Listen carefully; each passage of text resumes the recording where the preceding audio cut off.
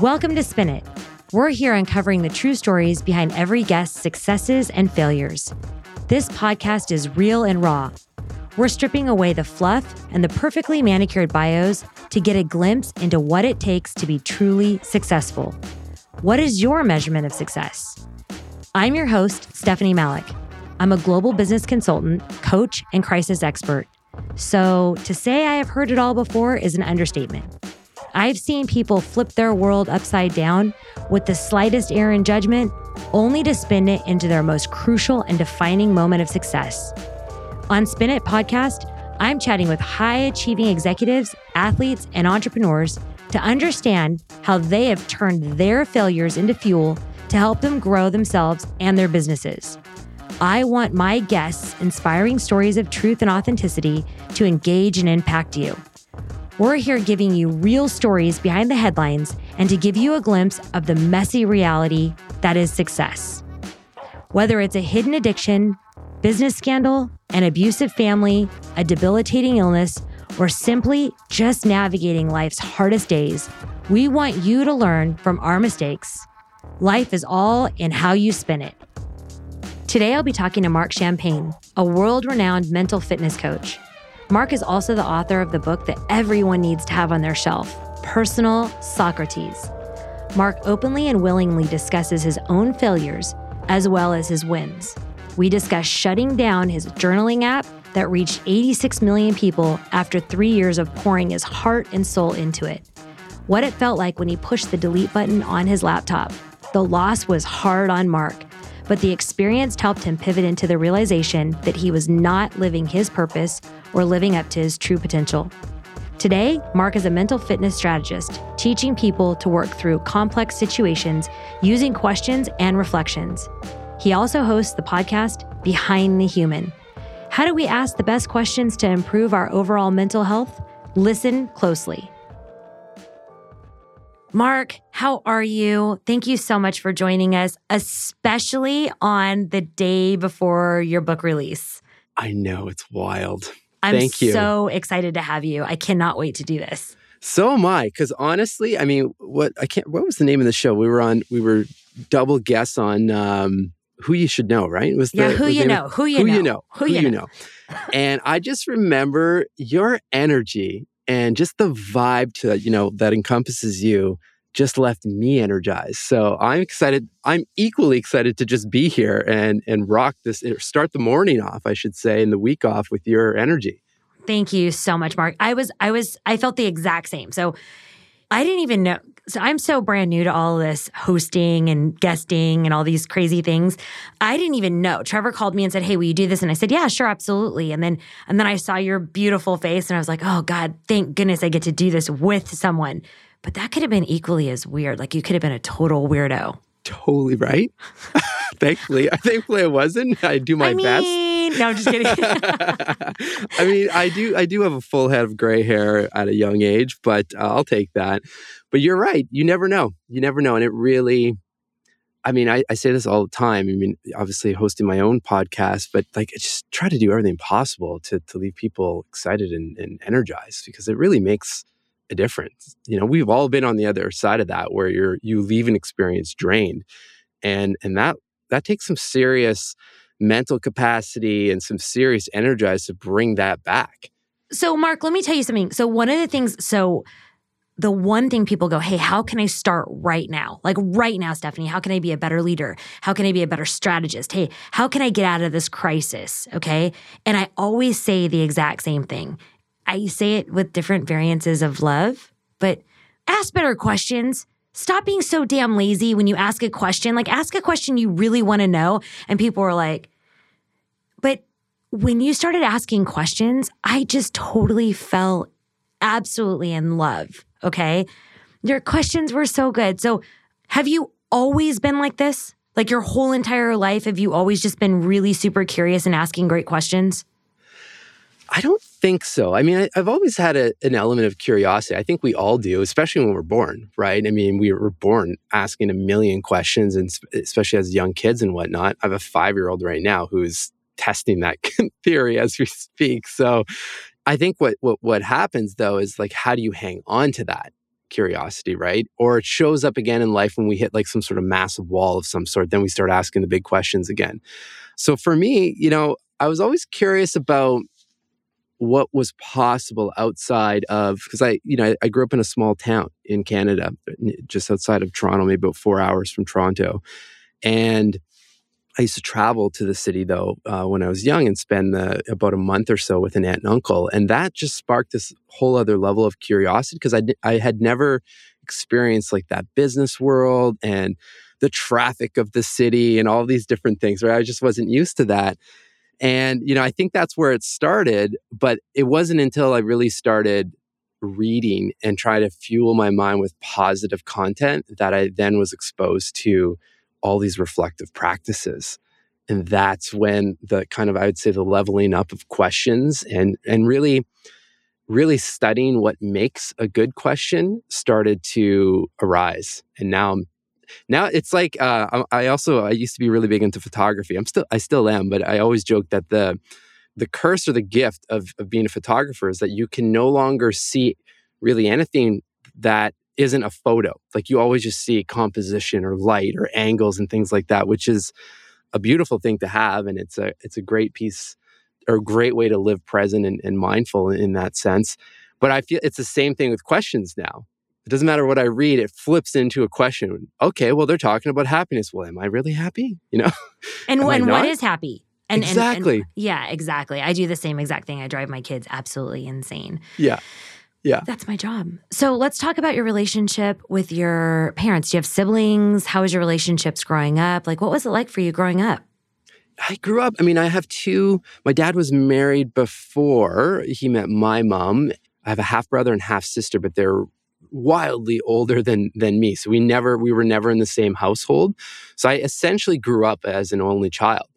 We'd only see each other on holidays and occasions like that type thing, and because there was such a huge age gap. But yeah, I grew up in this loving household, only child, had to keep myself occupied and, had some real weird activities, playing basketball by myself, but for sure pretending there was a whole team there. There's a lot of scenarios like that, that went on. And I think that just helped with boosting the element or training some curiosity and creativity, I should say, because, reflecting back now in the work that I do, it's really all around curiosity and creativity. So, those early days, I really do believe that they formed kind of a lot of the skills that I'm relying on now and that I'm also trying to improve on. So, in short, I grew up in a nice, kind, loving household that really supported me as someone that was growing, trying to find my way through life. And here we are. So, Mark, let's talk about mental fitness. And I want to talk about this with a caveat, okay?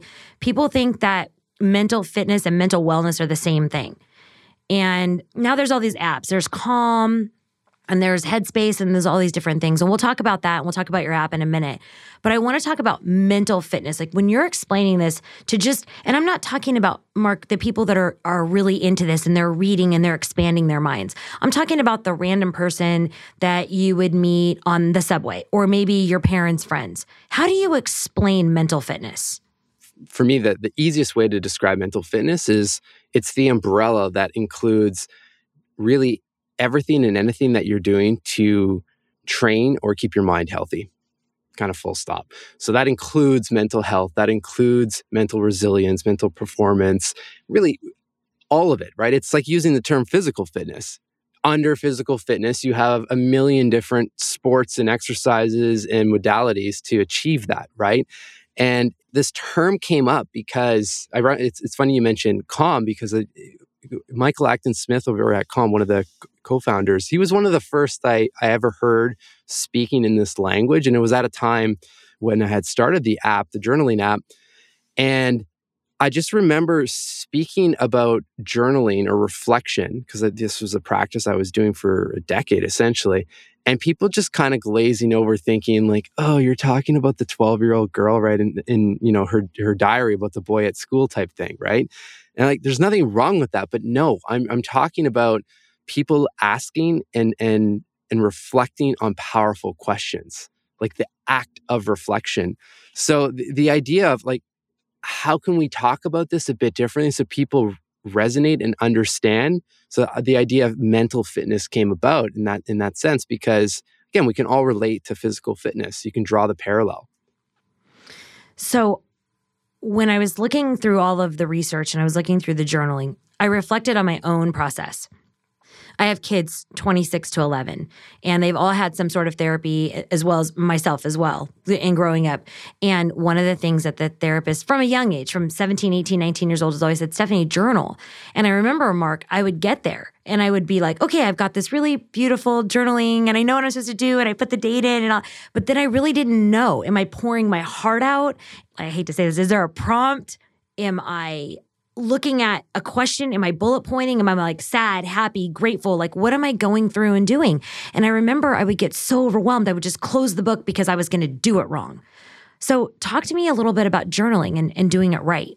Yeah. Well, a blank page is daunting, obviously, right? It's when you talk about it, it seems silly because it's like, wow, like how can I not just write in a journal and kind of unleash whatever's on my mind? But I've been there as well. It's daunting. So that's where I think, at least for me, prompts have been so helpful, because a good prompt pauses that internal looping narrative. And it gives us that micro pause to either write it out or do something about that or make a different decision, for example, right? So when it comes to prompts, for me, and again, a quality prompt, it's not like that. I don't think there are questions that are of less quality than others. What makes a quality prompt is when they're well timed in your life, right? Yes, that's so true. So that's the thing, is that if you can find the prompts, if you go back to those times when you were trying to fire up that practice, if you had the prompts that really resonated with where you're at in your life right now,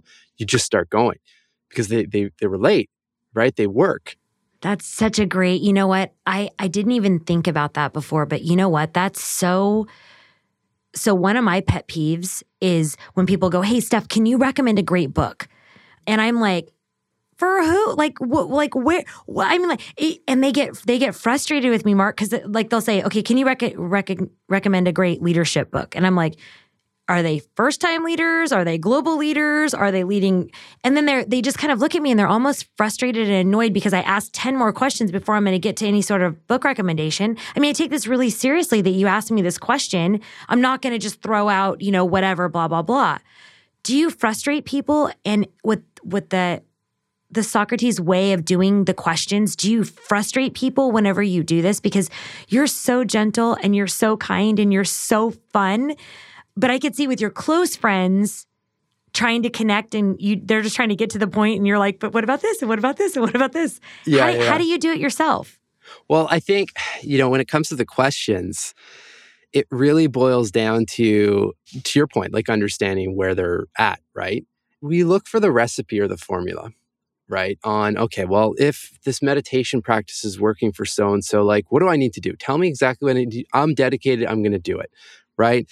And I think it's the same thing when it comes to reflection or journaling or any of these prompts. Okay, give me the questions that are for sure going to, unlock this or prime my mind or whatever the case may be. And there are some consistent ones that you can use, right? Like, how do I want to show up today for myself and others? Like, that's a pretty good staple. Or what can I celebrate about the day or celebrate about my life? I mean, you can't go wrong there, but there's surface level questions in terms of where you're at, right? So for me, it's just, again, if someone's asking me this, especially when it's related to the book, I said, if I've done my job as the author of this book, your favorite question this month should be wildly different in 2 months from now. That's just, the question that pulled me out of a depression was, what do I want for my life? If you ask me that right now, I mean, it'd be a good check-in and it'd be, okay, I'm still on the right path, or I need to course correct a bit, but not to the point where that stopped me from feeling physically ill in the morning or not knowing what was next and all of this stuff, right? So that was incredibly powerful for me. So for others asking that question, it's just first identifying, okay, well, where are you at in your life, or where are you seeking knowledge or clarity, or like, what do you want, for example? And then we can get into, Okay, well, maybe you need some mental priming prompts that'll, flip you out of an emotional state to get you back motivated and eager and excited and curious. Or maybe you just need, some gratitude type practices to, again, just cut the narrative and then reframe and get back into it. And maybe you're working on a brand new business or brand new product and you just need that imagination type mindset where imagine if this happened and kind of priming your mind into that creative mode. Like there's so many different paths we can go. Right back to anyone asking you for a book recommendation. Be like, next question, please. It's actually, I know I've just gotten fully annoyed. Like people are so frustrated with me because, you go on a podcast and they're like, hey, tell me your favorite leadership tip. And I'm like, am I talking to a millennial? Am I talking to somebody who's like, I could never, I just feel like it's such a blank, canned, effortless. It's just not okay to answer a question just because somebody asked that question. I want to meet somebody where they are. I want to meet them where they are. And I want them to feel like I actually connected and engaged with them and actually gave them something. I can't just throw out a random book tip. What was your measurement of success for this book? Oh, this has been fun because what's been fun about this or going through that process of reflecting on a question like that is that I've noticed throughout the last, let's say, 3 or 4 years of post big app, journaling app space, which I'm happy to obviously provide backstory on that the definition of success has wildly changed. And what I like about that is that I'm like, wow, so these practices are actually working. Like I've known that for a decade in a certain capacity, but now I really can feel it because obviously I want, as many people to consume the book and get what they need out of it because I know this stuff works, right? And I've seen questions literally save a life, upgrade lives, and everything in between. But the biggest thing is that I want to be able to go through this whole launch experience present and clear because it's already starting to happen where there are, an opportunity here, or maybe there's something brewing here. And I know enough from these practices that I need to be clear enough to say, hell yeah, over there, or, that looks kind of cool and it'd be fun maybe in the moment, but that's not actually pushing, like my desired life forward or what I'm trying to build, what kind of ecosystem I'm trying to build with this content. So that's the measurement of success is to actually enjoy, conversations like these and also be present that I'm sure I'll write other books, but I'll never get this first experience in this way again, ever. There'll be other launches and things like that, other products and whatnot, but I don't want to rob myself of this experience, right? Like this is the success. Yeah, and I think that that's why I was so excited. So let's take a step back, okay? So you're literally launching Personal Socrates tomorrow, okay? And you agreed to come on this show the day before, which, it's kind of funny, Mark. I took a step back and I was like, what would I be doing? Like, what would I be doing? And I probably wouldn't go on somebody's show that I didn't know, but I probably would go on somebody's show who had such connected energy and had so much fun. And I was so honored that you said yes, especially the day before when you do want to stay present and you do want to stay kind of available and keep your own agenda really focused. And I was so grateful for you doing this. And I just really wanted to give you a heartfelt thank you for coming on and talking about Personal Socrates. And I want you to give the listeners just a snippet of what they're going to get when they read this book. Sure. Well, thank you. I mean, first of all, though, like this is what energizes me. So it was a hell yes. Like, let's do it. I don't care when it is. It could be tomorrow too. I could spend all day on social media at this point, sharing things or resharing, but I'll go crazy doing that, right? So for me, it's like, again, what gives me energy? This gives me energy. And then this will give me energy to do the other things that are kind of unknown and whatnot and different. So just to answer your question, the simplest way, the objective of the book is to meet people where they're at in their lives. No surprise in terms of what we've been talking about, with a prompt, a profile of a person, whether that is Jane Austen, Maya Angelou, James Clear. I mean, there's about 40 plus profiles in the book to land or resonate with that person and story and or prompt. And the idea is that there are 2 to 4 page profiles I wrote them intentionally to be short so that if you don't have a mental fitness practice or routine or ritual, that this can be it. Or if you do have one, there's loaded full. There's hundreds of questions in the book that are designed to, to upgrade that practice. So the idea, it follows the Socratic method, which Socratic, which was my original response when my good friend Joey, and publisher of the book and founder of Baron Fig, said, "Oh, this is the Socratic method." And I was like, "What are you talking about?" I mean, I know of Socrates like most people, and that's about it, right? So we can go into that later. But I mean, the idea is that how do we use questions as a narrative or as a language in a better way? Because we're all asking questions day in and day out, but are we asking the right ones, the best ones? And are they the highest quality? Are they well-timed? Like that's when it becomes really impactful. And Mark, to add to that, before I go on, one of the things that you said to me, or you didn't say it to me, you said it on the show that we were on, and I've really thought about this every single day since, okay? And I've always known it. But the way you said it was so clear and so concise. You said we're one question away from changing our entire path. Yeah, we are. I experienced it, right? One question. I mean, all the time. Every college student, every older person, every person who's flipping careers for the 94th time, like one question. One question. And one question, Stephanie, I have to add, it could be one question in the sense of massive life change, like in the sense of what I was going through with this whole app experience and saying, okay, well, what do I want for my life? That paused the narrative, pulled me out, I had a plan, and then step by step got to kind of this place. Or you feel shitty right now, right? Who can I celebrate in my life? Take a look at the last 5 text messages. Grab one of those people, just send, hey, just thinking about you. Hope you have an amazing day.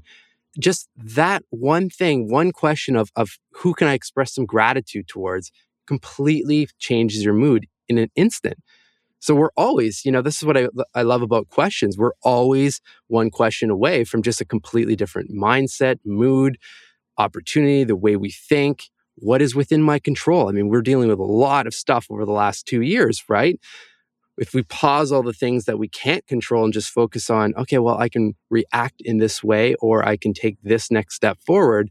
It's just one question that completely can change the outlook of the day. Yeah. So, Mark, the book is very interactive with prompted questions and practices that readers can use.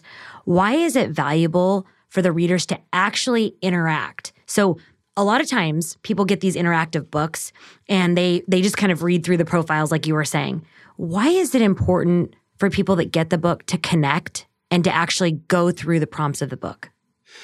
Well, I'm biased because this is how I've been reading books or do my best to read books in this way, because to your point, you can just read it and then it becomes a book that sits on the shelf. There's probably something in there that sparks some sort of inspiration, or maybe it didn't, but now it's on the shelf. And I just found, like, this is going back a decade ago when I was getting up earlier and started this journaling practice. At the time, I was essentially reading blogs or books and highlighting things and stopping, and whether there was a question there or not, or if I was forming that into the question, then applying that to where I'm at right now, right? And because then, and it's just like if how you select your books. Think of the areas or what you're working on right now where you need some knowledge or some guidance, and go there, because now that's applicable, right? And you don't have to read the whole book. Go to the section that makes the most sense for you right now, and you get the most out of it, versus checking off that you read 100 books this year, right? That's less valuable. That makes so much sense. And I also feel like it's a lot more undaunting if you go to what's going to apply right now. Because like you said, I mean, it's not that the other part of the book is not going to apply later or when you get out of this, kind of maybe this chaotic feeling that you're having. But right now, if you go to the most applicable, that book becomes such a main resource in your life. That's incredible. Totally. Well, and so the guidance with this book, with Personal Socrates, is that read the introduction in one sitting. It won't take you very long. And then from there, scan the table of contents and take a look at, is there a big prompt there that, pulls you in, or a person that attracts you? That's probably where you need to start, right? And again, I just finished recording the audiobooks. I know how long they are. They're, 7 to 12 minutes. I mean, we're not talking a long time, but they're loaded full of not just the prompts, but also the mental fitness framework to support the reflection in the prompts. And they're all different.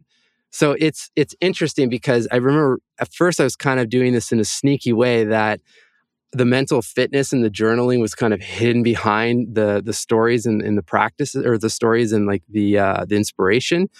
But then it just became, there was no hiding this anymore. I mean, it's almost impossible not to interact with the book, right? So write in it, think about it, use your journal, your notebook, whatever, leave yourself an audiobook, a post-it, like, I don't care. I've disconnected from that concept of journaling being, I need to have all the journals lined up on a shelf, or I need to only use this one app for the rest of my life type thing, because that's not the practice. The practice is reflection. And we all reflect in different ways. And, when we can stop and bring a little bit of stillness in our mind, then we blow out all that mental fog, right? And we allow those practices or those prompts to work their magic. And next thing you know, like, yeah, that's the decision we need to make because it's freaking clear. Exactly, because you didn't have so much minutia and crap in your head because you actually were able to clear it out. You're exactly right. Mark, what was the most difficult part about writing this book? The biggest thing was that the book is full of profiles that either, if the person is still around today, I've interviewed them. But for the ones that aren't, like Picasso or Jane Austen or Maya Angelou, I had to do the research, obviously. And, those people were selected for a reason. The idea is that everyone would recognize those names, and they're all very different in terms of what they did in life. But I had to constantly, and so thankfully I had a really good editor to help me on this, but had to constantly remind myself that I'm not writing a biography on Coco Chanel or whoever, right? There are great authors that have already done that. But it's so, like, how do you provide the quality profile on someone, these people that are so historic and have done so many great things for the world?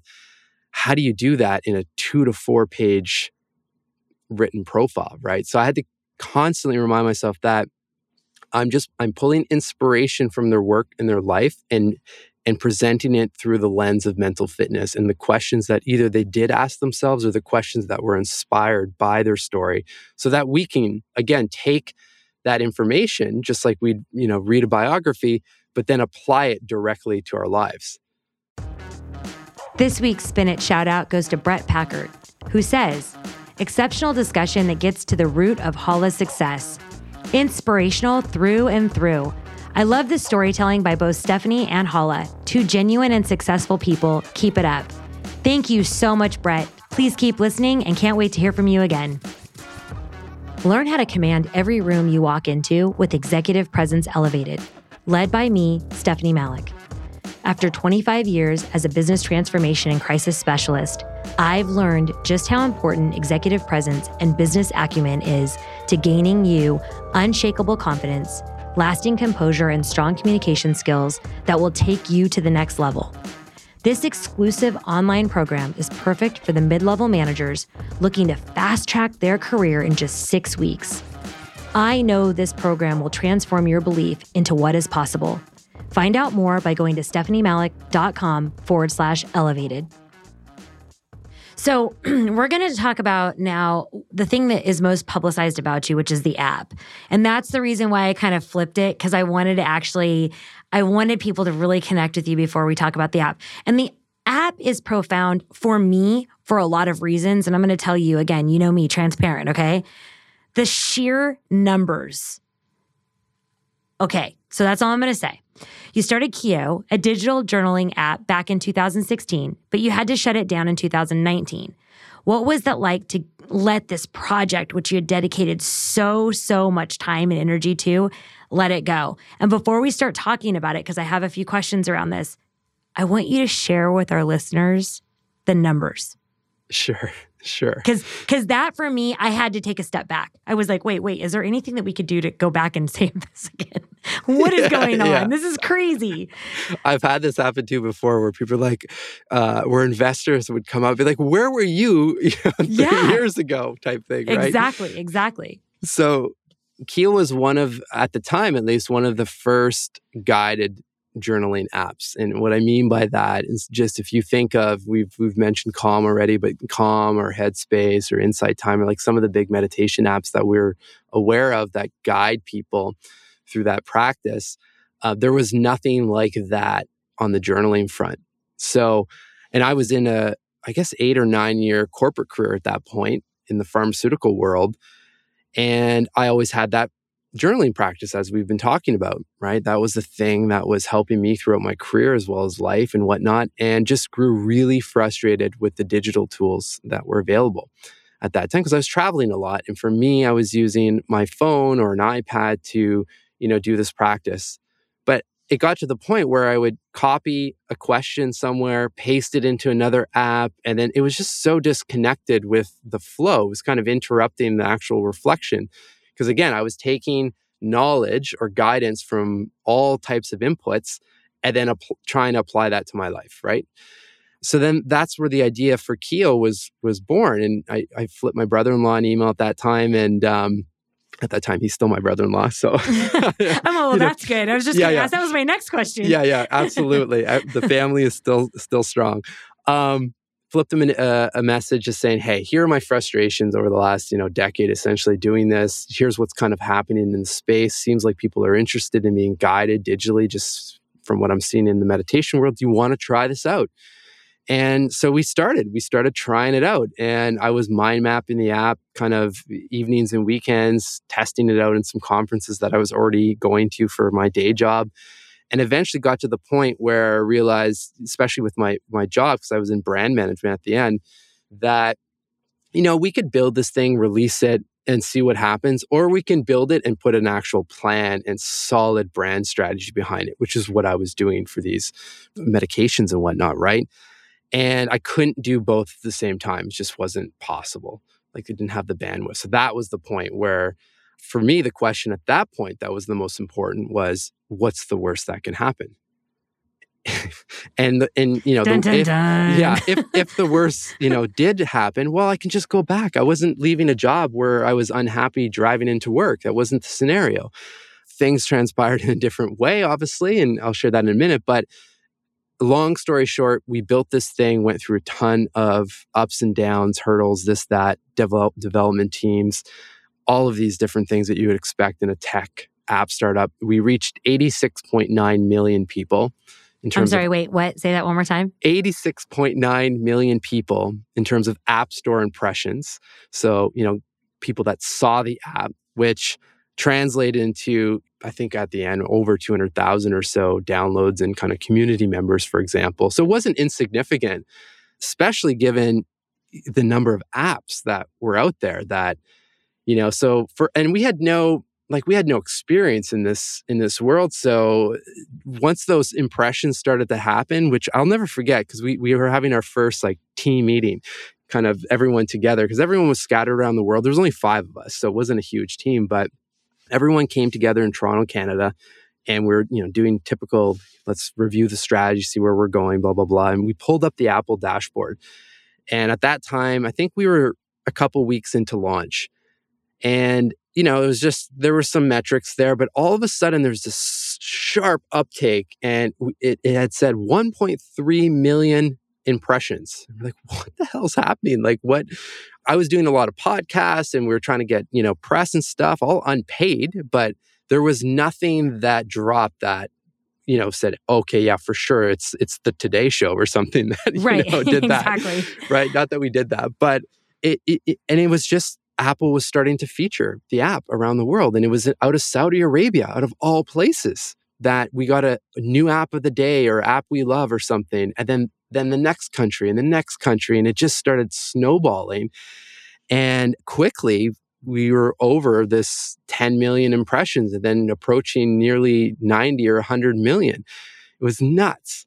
But where the train kind of derails a bit is that it's great that we had that traction. We had all that hype, and then we started to have really awesome brand collaborations with people at VaynerMedia and LinkedIn and Lego and stuff like that. Again, just bringing in their content and their prompts, right? Just to show like, hey, this stuff, like strategists are using this. The chief operating officer at Lego, he's using this as well. I mean, it's accessible to all of us. But where we fell short was we weren't app developers. And this was our first rodeo in that space. And as fast as people were coming in, people were leaving just as fast. And the people that were staying weren't paying for the subscription, for the premium content, for example. So our business model was failing, quite simply. And at the same time, we were essentially falling for our own hype because it was exciting and, motivating to get all these features and these interviews and collaborations. But it really didn't mean anything if we couldn't dial in some sort of predictable revenue model, right? Let's pause there for a second. I think that's so important because obviously coming from Silicon Valley, coming from venture capitals, coming from the time where, all of a sudden you have a $1 billion valuation and people are like, wait, what? Just the fluffiness and the frothiness of what this looks like. But I think you nailed it. I think that one of the biggest things I had to learn growing up through Silicon Valley is not to drink your own Kool-Aid. Don't fall for the hype. Continuously ask more questions and get more data and continue to prove out your theory because as you evolve, not only do you have competitors, but you have more savvy users, et cetera, et cetera. And so I think it's amazing that not only that you did this, but you did this in not being an app developer, not being a techie, not being all of these different things. And then you actually understand where the demise was. You really actually understand that. My question around the demise is, what did you do? Before we talk about how you felt, what did you do to try and get some of those people to stay? Was there surveys? Was there a reach out group? Like, what were you doing to try and get these people re-engaged? Yeah, well, right before we shut the app down, which made it even harder decision, we had conducted our first legit round of user research. Actually brought someone in. We were sitting behind the scenes, kind of on Zoom calls, listening to how people were reacting to the app. Because we built this for me, essentially, at the beginning, right? To solve my problem. So it was very intuitive to me on how to use the app, obviously, and like everyone on the team as well, because we had built it together. But there were shortfalls in someone coming in like naively into this space, and they were getting confused in certain areas and things like that. So what made it really hard to then decide to shut this business down was we actually had a pretty solid roadmap forward that was backed by some good market research and user research. But at that point, we weren't naive to the fact that we weren't going to solve for that problem in the first iteration, or I shouldn't say first iteration, in the next iteration. And what wasn't clear was that how many more of these iterations do we have to conduct or go through before we even come close to even just breaking even on our expenses? Because we were tapped out at that point. And both myself and my brother-in-law, I mean, we had young families. Like we weren't, in a dorm room kind of just crushing it and, working 24 hours a day. We had families and it was important that our families were still doing okay. And it was starting to spill over. At that time, I remember, I think my son would have been close to 2 years old. And this, having kids, they pick up on everything. I mean, we did everything possible, obviously, to shield the stress that was in our household. But I knew he was picking up on that. And so that, that was starting to weigh on me. And somewhere along the line, too, I lost the conviction to continue forward with this medium or that vehicle, not the conviction to stay in the space of mental fitness. That was 100% clear. And that's why I said, back to that question, like, what's the worst that can happen? Well, the worst did happen because now going back to that previous industry did not at all feel aligned because I knew that this was the space I was supposed to be in. But I just deleted the business or app that was keeping me in that space. First time in my life, I didn't have any type of plan forward. Before that, it was, go to university, study business and marketing and communications, got that job. Every 2 years, I had basically a promotion of some sort. The next step for me was, I think, moving to Europe somewhere in like a global capacity or whatever. The path was clear. But now is, okay, just deleted this. The metrics are crazy in the sense of how many people we reach. So all the wrong questions popped up. Like, how could we fail at such a colossal level? What would our advisors think? What would all my ex-colleagues think that I remember telling them, hey, I have this idea. I'm going to go try it because I would regret not doing it. And them looking at me kind of with those eyes of, I have an idea too. Like, you're so courageous for doing it. But here I am, what do I have to show for it at that time, right? And then again, we had moved from Montreal to Toronto just to be in the largest city in Canada and close to investment and things like that. Also the most expensive city in Canada. So now living in a place that we can't afford, there's extreme stress. It was always supposed to be a temporary house that we were in. So we weren't really in an area that like kind of lit us up, and just felt sick, essentially, like in terms of like, what now, right? But thankfully, with these practices and all the hundreds of interviews with people because of the podcast and because of the app content, there was a realization of, oh, wait a second, the people that I've been chatting with, they're asking a very different set of questions.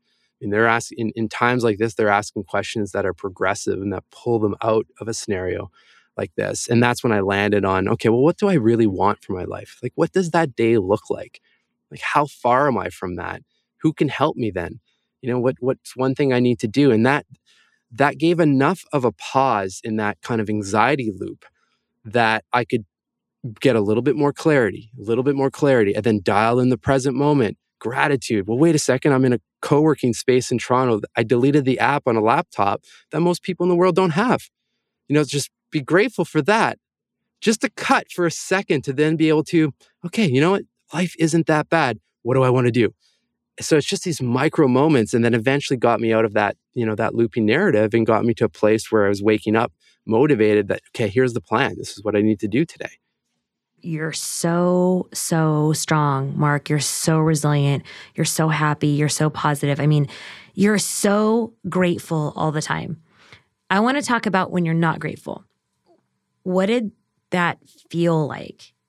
The depth of your soul. What did it feel like when you deleted? What were you thinking before you deleted? What were you thinking right after you deleted the app? Well, the biggest thing was just the relationships. I think we opened things up, or this conversation up, around the idea of me wanting to leave people energized and excited and motivated and all of this stuff. And, there was the relationship with my brother-in-law and co-founder. I mean, we ultimately got to the same place where we knew that it was the right decision to shut it down and kind of do our own thing. But we didn't reach it at the same time frame, right? So there was he was like, no, we still got this. And we had such a great relationship in terms of like, when someone was down, then I'd bring them up, and vice versa. And it was so powerful. But that was the first moment where it's like, you know what, it just doesn't feel right for me. So there was that was weighing on me. So I wanted him to feel happy as well. Then there was my family and the colleagues, and then all of the users of the app. That was the hardest, because we're not talking about a parking meter app. We're talking about people putting their deepest thoughts. And I'll never forget this one. When the email went out saying, hey, we have to shut this down. We're giving everyone a month to, figure out what you want to do. In the meantime, we're doing everything possible to create some sort of export feature, because that was later on in the roadmap. We didn't have it. And this one mom replied, just, a nice reply, but she basically said in the undertone that I documented the first 6 months of my newborn's life in here. And that's just like, you might as well just taken a knife right into the heart. So it was just a moment or a time where I felt like I was letting down a tremendous amount of people, including myself. And my family, obviously, they always had my back, and everyone, but still, they were believing in me. They were on that hype train as well. Like, wow, this is amazing. And here we are. Now what? Right. So those are the moments. I think, I was too fogged with fear and anxiety to actually appreciate the learning in the lesson at that time, which was around, okay, well, why did this fail in that sense of the word? Because I think it succeeded in I would say 80+% of the whole story, because it's the only reason I'm talking to you. It's the only reason I get lit up from these conversations. It's the only reason I have this podcast that's doing well, the book, all of it, right? So, and the biggest one, that I've found the work that really lights me up, because I know I've been there and seen so many others completely change their life from this stuff. Not just their life, but their business, right? Like, I wish I had all of these. This is what I talk about on the corporate side of things. I wish I had these practices as a brand strategist, because when you're dealing with brands, you have all these inputs. You've got sales coming in, you've got market research, you've got global numbers, you've got this, that. You've got to decipher and put a strategy together that is clear and that it can be communicated and that's going to succeed. Really hard to do that if your mind is fogged. Right? Really hard to see the right decision if there are relationships that are stewing in your mind, or that you have anxiety about, meeting expenses, or whatever it is, or someone sent you an email and pissed you off in the moment, and then that carries into the rest of the day. Really hard to make good decisions like that. So that's kind of where it all came from. And thankfully, because of the practices, selfishly, from the past work, was able to pause all of that and get to a place of gratitude for that whole, let's just call it, explosion of my life, really, at that time. And that we're still coming out of that in many different ways. But the difference is with this, like with the book, for example, the lesson is the book is showing up on these Amazon lists and stuff, which I'm super grateful for. But I've been there before with the hype. I don't care about the Amazon list. I care that someone on the other side finds the one prompt that pulls them out of whatever they need to be pulled out of right now, or primes their mind to do the work that they want to do, or be the husband, father, whatever the relationship is, to, thrive. Like, that's what I care about. So it's, again, coming back to trying to be as present as possible, to not get lured into the Amazon list. I'll use that from a marketing perspective, obviously, but I'm not using that from my own marketing perspective in my head. And you know what, Mark? I think for our listeners, I think that's so important, okay? I think because, I'll just give you an example for myself.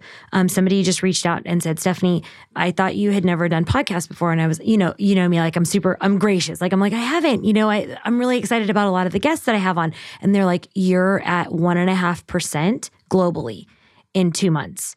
And I was like, I don't look. I don't care. I don't know what it means. And you know what? Just as easily, I could be at 10% or 20%. When I got talked into doing the podcast, it was for more impact, more inspiration, for a larger reach. It was to really help people. And Mark, you know what happened, which was really funny because of your story, is my childhood was, you had like a very loving and very sweet, and mine was tumultuous. My father drowned when I was 3. My mom had a complete psychotic break. I mean, all of these things. And so I was like, why does anybody want to hear from me? Like, this is the most ridiculous thing. The week before the podcast started, and you know how much work it is. Like, by the way, I didn't. Okay. Yeah. I did not know. It's a good thing, right? Yeah. To not know that. Yeah. Thank God I didn't know, because I would have definitely said no. But I remember somebody reached out on LinkedIn, and I had shared a very personal story, because, I'm trying to be more authentic. I'm trying to share with people, if I can do it, anyone can do it, really. And somebody basically reached out and they said, well, most people that have such privilege and silver spoons can, blah, blah, blah. And my entire team was so angry. And I was like, oh, I don't feel angry. I feel sad. Like, I feel like I want to help you, and I want you to understand more and how to connect and engage. And nobody could believe that I was actually going to sit down and write like a personal note to say, hey, how can I help you? Because this was not my life at all. And you too can, do this. That's the thing with you, Mark. You engage everyone. Like, you reach out and you make everyone feel special. How do you do this? I'm doing my best, obviously, but that's how I want to feel in return, right? And I learned a lot with the writing as well, because my editor often would say, to give people on the other side the permission to go as deep as they can on a certain topic, you need to be vulnerable, and you need to share some sort of example to bring that to light. And I'm just trying to do more and more of that because I'm human like the rest of us, right? I mean, and it's, yeah, that whole app experience, everything about it was shitty. It felt really bad. And there's still a lot of ups and downs of feeling like that, I'm trying to process as well. But at the end of the day, there's so much that was learned, and there's so many incredible humans that I've been able to meet because of it. That's like when I think of someone, I send them a message because when I'm writing about this stuff, I'm not making it up. I'm doing these things, right? Because I know what it feels like. And I think that's the biggest connection point for the listeners is that this is not made up. This is not theory. Okay, this is not some philosophy and you read about it and you're really connected to it. This is practiced every single day. And everybody has good days and bad days, but it's really practiced. You sit down and you journal and you talk about it and you write and you try to make better questions and create more depth and engagement with your audience. And that takes a lot of energy and mental fortitude. And when you're exhausted, Mark, how do you recalibrate? How do you light back up? Well, I always have a list in check. And this is actually how I suggest anyone to start to figure out their mental fitness routine. And I always have a list of 5 to 10 things that I know for sure, without question, will put a smile on my face. And, right now on that list is playing Lego with my 5-year-old, for example. So here's like a real example. Last night, Sunday night, I don't know, for whatever reason, mentally, I was off, like questioning things and whatnot. And I was doing everything possible to not go to sleep with that mindset. And it was still kind of there. But I knew in the morning, I had the opportunity to restart. So I had a book. Before I even went to bed, I had a book by Robin Sharma on my desk, my journal, a pen, and a set of headphones. And I knew as soon as I get up, glass of water, I did some stretching first. Remember, I could spend all day on social media right now, just given like the book launch. I'm not opening any of that until I read out of this book and apply some of that knowledge. And then within 10 minutes, the completely different mindset, right? And motivated and excited and all of this stuff. So for me, it's practicing what I'm preaching on all of it, right? And knowing that those books are the ones that will inspire. Or I'm reading a biography, or I guess it would be a memoir on Alicia Keys, for example, right now.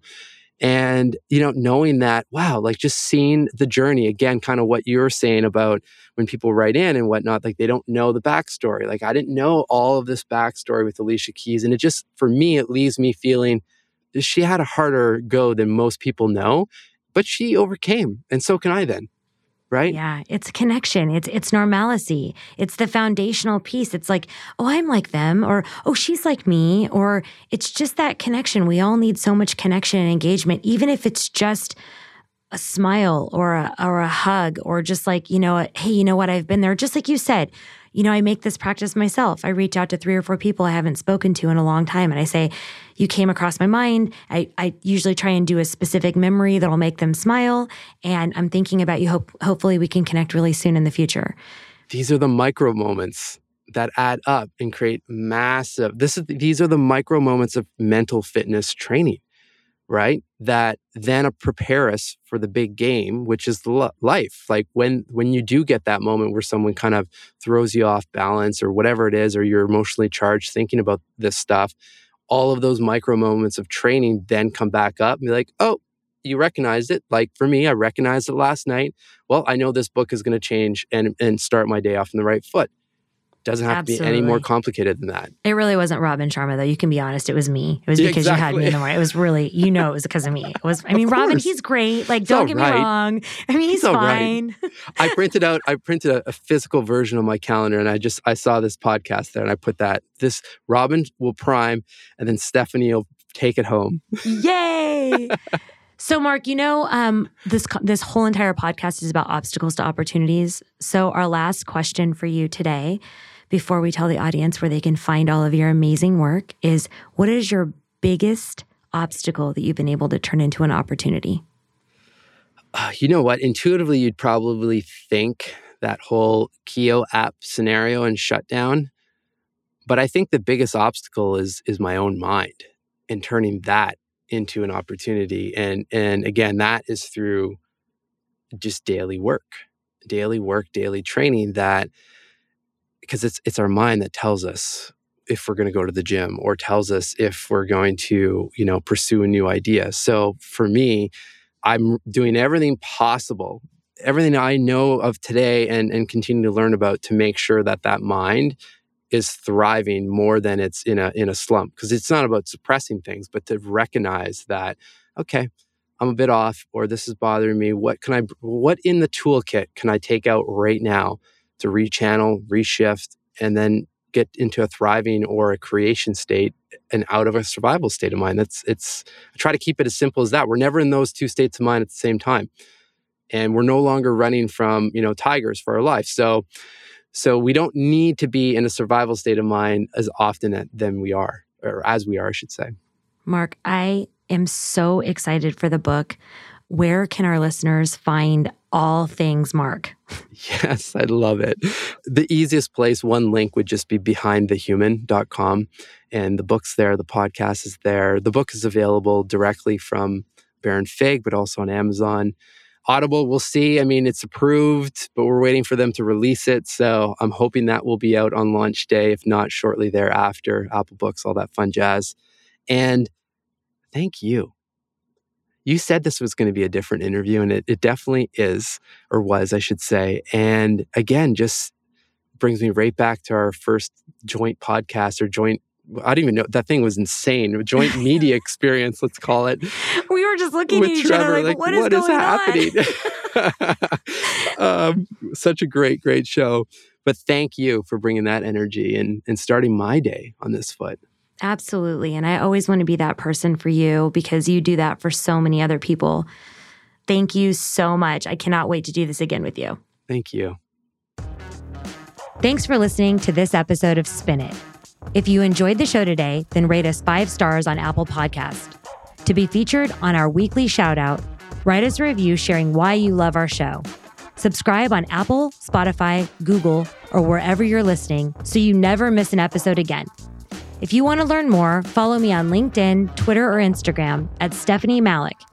That's Stephanie with a Y. Stephyniemalik.